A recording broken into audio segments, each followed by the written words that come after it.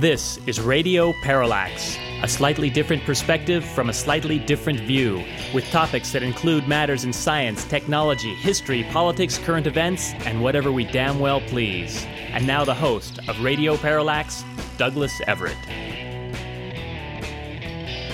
Welcome to the program. We would like to express our gratitude to those who said they were glad to have us back last week when we made our first reappearance on the airwaves for quite so many months. We would like to add that it is a pleasure to be back.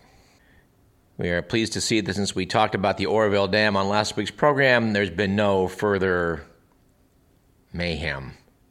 It seems pretty clear we're not out of the woods yet, but with our fingers crossed, we hope that everything at the dam will continue to hold and that everybody can go home.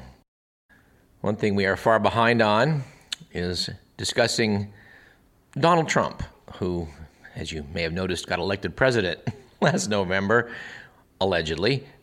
We do have our doubts about that. We're going to talk about that and other things in our second segment, which will pretty much be devoted, I think, to the 45th President of the United States. What we're going to probably do in our first segment today is concentrate more on science topics and studies because those tend to be a little more up, you know what I mean?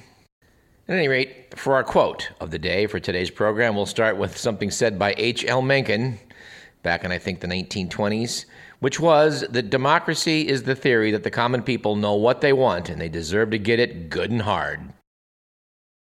And our quip of the week comes from General James Mattis, currently our Secretary of Defense. He said some time ago, I'm not sure when, well, this is a bit of advice he was passing out some time ago, I'm not sure when, be polite, be professional, but have a plan to kill everybody you meet. Words of wisdom from Mad Dog Mattis. I didn't realize this, but for the second time in American history, an active general is the U.S. Secretary of Defense. That contravenes a certain number of laws, perhaps the Constitution, I'm not sure, but when this situation arises, they obtain a waiver, I believe, from Congress to allow a sitting general to have a cabinet post. The one time this happened previously was when General George Marshall agreed to assume that role under President Harry Truman. And you know, General George Marshall is probably a guy who'd be worthy of a full segment of his own in some future program. During World War II, he served as the overall coordinator between the European and Pacific fronts and would have been given the job of organizing the D-Day landing, except that FDR felt he could not dispense with George Marshall's talents and insisted he remain in Washington. Thus, the job fell to Dwight Eisenhower. Anyway, I find George Marshall to be a very interesting topic based on some reading I've been doing of late.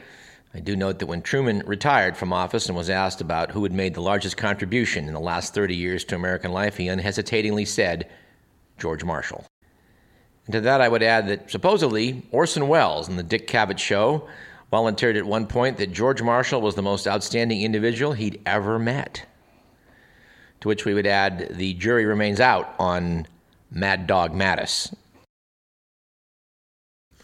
I think that for our joke of the day, we're going to combine an anecdote, because even though it's not a joke per se, it certainly can be looked at as one. New Scientist magazine noted a couple weeks back that those helpful spooks at the Central Intelligence Agency have now put more than 12 million declassified documents online for the first time, allowing amateur sleuths and conspiracy theorists, quote unquote, to sift through a treasure trove related to everything from tunnels dug under the Berlin Wall to secondhand reports of Soviet UFO sightings.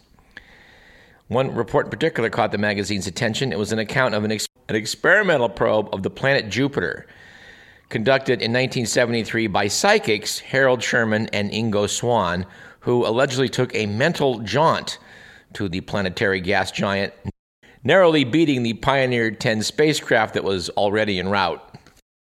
It turns out these astronauts of sorts described a non-existent surface of Jupiter.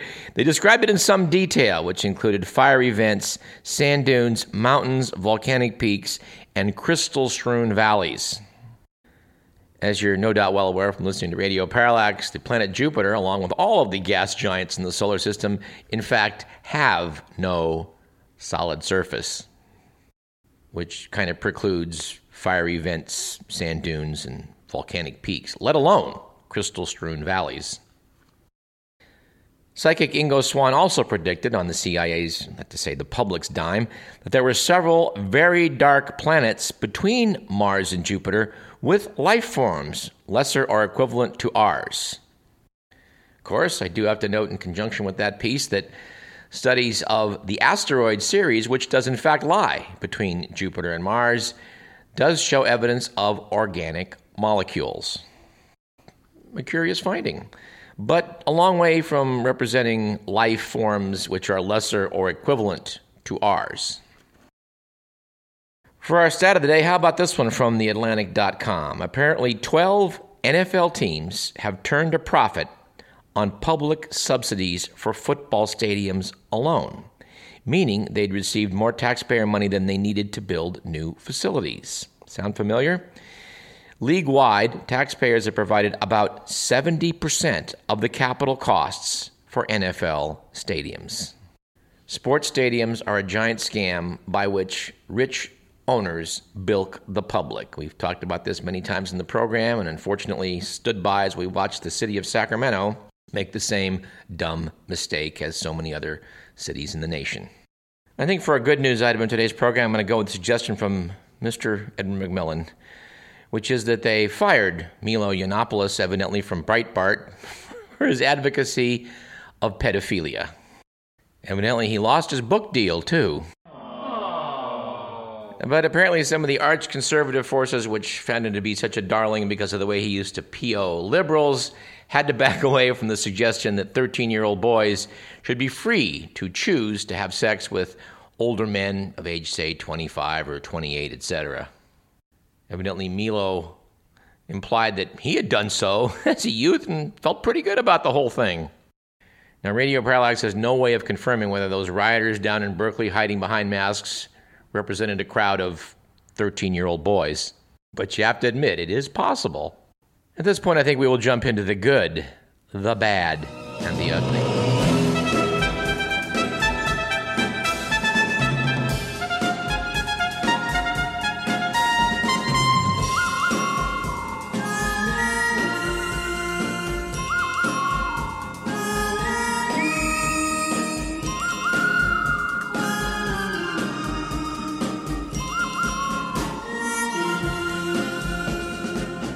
According to The Week magazine, it was a good week last week for amateur lawyers with the news that a minimally educated farmer in China who spent 16 years teaching himself law won a $120,000 settlement from a chemical company that had dumped toxic waste on his village's farmland. Wang Enlin said, "I knew I was in the right." Well, Mr. Wang may well have been, but it doesn't always translate into a victory in court, believe you me. I say believe you me simply because I've seen what happens in American courts over the past few decades. It was, on the other hand, a bad week last week, both for free speech advocates and pedestrians, with the news that a Tennessee lawmaker has proposed making it legal for drivers to run over protesters who block public streets. The Republican-sponsored legislation would protect motorists from civil liability if a protester were injured, providing the driver exercised, quote, due care, unquote. The bill comes 10 days after a car ran into people at a Nashville protest against President Trump's travel ban. Similar driving laws have been proposed in 5 other states. And it was definitely an ugly week last week for ride-sharing with the news that a French businessman is suing Uber for $48 million, claiming that a glitch in the ride-sharing app's software gave his wife notifications of his comings and goings, leading to accusations of infidelity and a nasty divorce. From what we read, this man had a hard time explaining why he was making all of those Uber trips in the middle of the night to locations containing, to locations where evidently other women were located. And no, we don't know what's likely to happen in French courts because we don't know whether they're better or worse than America's. And finally, speaking of American courts, we're not sure it was a good or bad or ugly week last week for this news item, but we'll just present it as is. Apparently, a convicted identity thief in Florida is suing Verizon Wireless for not preventing him from committing the crime. James Kelly is serving a 10-year sentence for using his own ID to steal from another customer with the same name. Kelly claims Verizon's negligence in preventing the theft caused, quote, a loss of civil liberties and freedoms. He is seeking $72 million in damages. Speaking of the American judiciary, and we don't want to get too far into Trump land here in segment one, but I do think I should mention that a week or two ago, White House senior policy advisor Stephen Miller said in several TV interviews that the judiciary had taken far too much power and that our opponents would soon see that Trump's authority on national security issues, quote, will not be questioned, unquote. Writing in the Washington Post, Aaron Blake asked whether Miller is actually claiming that anything Trump does to protect national security is inherently constitutional and not subject to judicial oversight. And I'm pretty sure that's exactly what he's suggesting. Aaron Blake said that really is a massive claim to power, one that seriously undermines our tripart system of checks and balances, and asks if anyone, liberal or conservative, is comfortable with that. We'd have to say that Radio Parallax is not. And one final item, we're not sure whether it was a good or a bad week for vengeance a couple weeks back, but we do know that Donald Trump supporters have started an online campaign urging like-minded coffee drinkers to use the name of the president-elect when ordering at Starbucks. Evidently, the goal is to force the young and presumably liberal baristas to call out Trump every time an order is ready. All right, let's do a little bit of science here. Apparently, NASA made a big ol' announcement this week about a star which evidently has 7 Earth-like planets orbiting it. And they note 3 of these planets may be in the Goldilocks habitable zone. We have our doubts about this particular story because it makes a big to-do about the fact that 3 of these planets may be in the Goldilocks habitable zone, which has to be very, very narrow in such a dim star. Nevertheless, that's the claim that NASA's making, and we'll undoubtedly eagerly look forward to some follow-up on this story. Another follow-up item we ought to discuss is the question of using testosterone supplementation in older males. We've taken a very dim view of this in previous programs and would note that the Journal of the American Medical Association published this week 2 studies on testosterone treatment in older men and concluded that it may be bad for your heart, or at least bad for your coronary artery plaques, and it doesn't seem to help your cognitive function. The people that are selling this crap on TV would like to imply that every single man out there over the age of 50 ought to be on a supplementation, and it just isn't so. And I would like to add with some gusto that as the proprietor of a clinic that treats erectile dysfunction, when the ads imply that it's going to help that too, that is vastly overstated, to say the least. Testosterone has very little to do with the physiology of sexual function, but it does have something to do with desire. If your testosterone is low and your desire's out the window, then you probably should supplement. Otherwise, let's just say the jury is very much out. All right, let's pull up our files here from New Scientist magazine and discuss the concepts of fairness in monkeys and dogs. Turns out that researchers took a look at this and discovered that, there is very good evidence that both do have some rudimentary concept of this. Well, I may be overstating it or anthropomorphizing it just a bit, but here's the deal. Article by Sam Wong notes that both pet dogs and monkeys show a preference for people who help others. And the results of these studies might explain the origins of our sense of morality. Piece notes that by age 1, humans already start to judge others by how they interact. This led to suggestions that children have a kind of innate morality that predates their being taught how to behave. At the University of Kyoto in Japan, a comparative psychologist named James Anderson and colleagues wondered whether other species make social evaluations in a similar way. They began by testing whether capuchin monkeys would show a preference for people who help others. The capuchins watched an actor struggle to open a container with a toy inside. Then the actor presented the container to a second actor who either helped or refused to assist. Afterwards, both actors offered each capuchin food, and the monkey chose which offer to accept. When the companion had been helpful, the monkey showed no preference between accepting the reward from the struggler or the helper. But when the companion had refused to help, the monkey more often took food from the struggler. Dogs did the same. The team also took a look at the capuchin's attitude to fairness. In that test, actor A requested balls from actor B, who handed over 3 balls. Then actor B asked for balls from actor A, who either gave the 3 balls back or refused. Lastly, both actors then offered the monkeys a reward as before. Again, the monkeys had no preference when actor A had given back the balls, but chose actor B more often when A had not returned the balls. So the researchers suspect that these results indicate that monkeys and dogs make social evaluations in a similar way to human infants. And they speculate that in humans there may be a sort of a basic sensitivity toward antisocial behavior in others. Pretty interesting.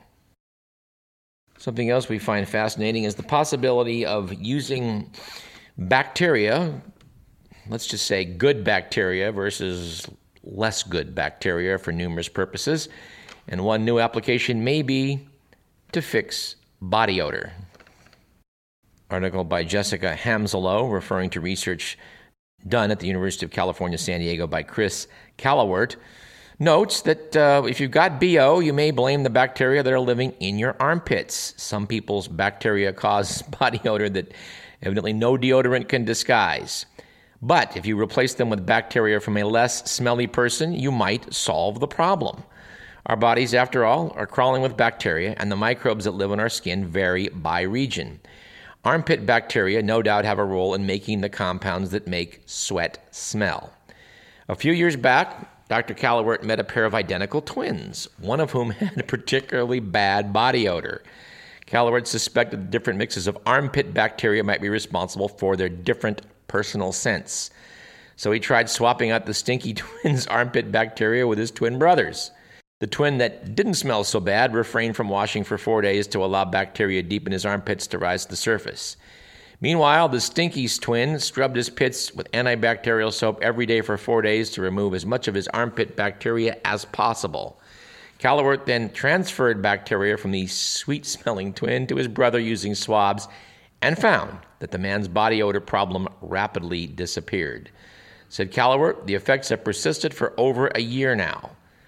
His team has since reproduced this procedure with 17 other pairs, and in each case, one person in the pair had a body odor problem and the other was a close relative. Before and after the bacterial transplants, offensiveness of the previously smelly people was judged by a, quote, trained odor panel, unquote, of 8 people. Out of the 18 pairs, 16 saw improvements in body odor within a month. So there you go. And just for the record, Mr. Merlin states categorically he is not volunteering to be a member of a trained odor panel.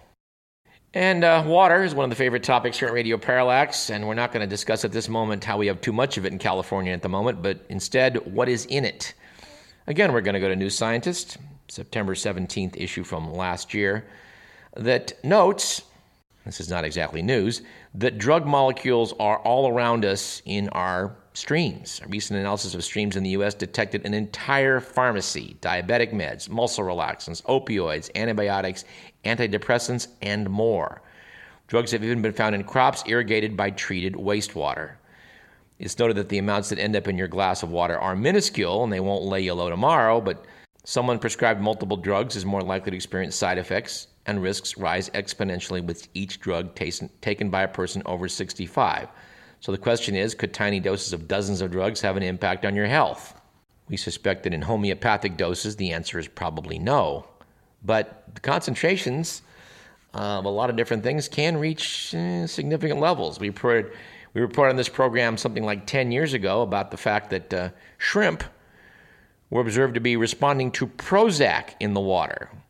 And Prozac was making them less anxious, shall we say, which made them more of a target for predation.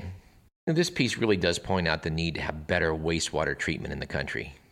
I know a lot of other nations are way ahead of us on this, and that's another topic we should probably take a look at in the future. And as we explore the mysteries of water here on Earth, we should probably take a look out in the solar system and to note that the question of water on Mars is still baffling scientists. It's baffling scientists in a lot of ways. It's pretty clear that In the distant past, meaning like 3 or 4 billion years ago, Mars was a watery place. There's abundant evidence that water was everywhere. But no matter how scientists try to model the early Martian atmosphere and conditions in the solar system, they can't figure out how that could be. Of course, this is a common problem in science. Scientists can't figure out how something should be, and yet that something is, which means you need to work on your models and figure out why. But there's also another problem regarding Martian water, which is, where did it all go? We mentioned this question of Martian water and ice to Emily Lakdawalla when she appeared in this program several months ago, and she sort of laughed and said, well, the discovery of water on Mars goes back to the first time they pointed a telescope and saw the polar cap. We know there's water there and quite a bit of it, but the question is it under the surface? I think there's some very basic science we just don't understand about groundwater, be it groundwater on Earth or groundwater on Mars, because when we had William Hartman on the program many years ago, who'd written an excellent atlas of the Martian surface, he pointed out even then that there's abundant evidence that there is subsurface water in the form of blocks of ice, permafrost, if you will, all over the place at the higher latitudes on Mars. But perhaps because of the great stink that still permeates Martian science dating back to Percival Lowell and his belief that Mars was covered with canals, people are just very afraid to go there. By the way, that original assumption of astronomer advocate Percival Lowell came from a mistranslation. Apparently, an Italian astronomer, Schiaparelli, had observed straight lines on Mars that he described as canali, meaning channels. The word channel is not the same as the word canal. When it got mistranslated as canal, that meant, of course, that someone had dug out waterways, and the whole big mess ensued. And just for the record, Radio Parallax has no evidence that the Martian water has, in fact, been siphoned off and sent to Southern California. All right, let's talk a moment about wild animals on public land. We know some people who advocate avidly for the protection of wild horses on our public land, and that is no doubt a worthy cause, which we may talk about in the future. But for the moment, I want to refer to a New Scientist article from the February 18th issue about bison on public lands. Yellowstone National Park, mostly in Wyoming, has a very large herd of wild bison, which are allowed to roam free in the national park. This has evidently irritated a lot of ranchers in nearby land because the bison sometimes will spread out and leave the park boundaries and go on to other public lands where they then graze and thus reduce the amount of food available for cattle. So evidently, every year the National Park Service does a roundup, gathers up a bunch of bison, takes a look at them, checks them for brucellosis, because the local ranchers make a big deal about how brucellosis has been spread to the cattle, which is kind of ironic because it was cattle that originally gave it to the bison. But when the dust settles on that whole issue, it turns out that it's more likely that elk have done so, and there's no documented cases in the wild of bison transmitting the disease.